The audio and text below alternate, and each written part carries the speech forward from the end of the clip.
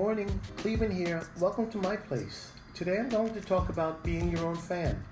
Instead of idolizing other people, why don't you try paying more attention to yourself? Put all of your energy into you.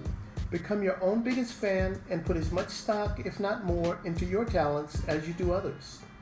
Instead of wanting to look like someone else, enhance your looks. Instead of wanting to dance like someone else, create your own moves. Instead of wanting to sound like someone else, create your own sound. When you learn to become your biggest fan and toot your own horn, you'll feel a lot better about yourself. And as always, thank you for tuning in to my place.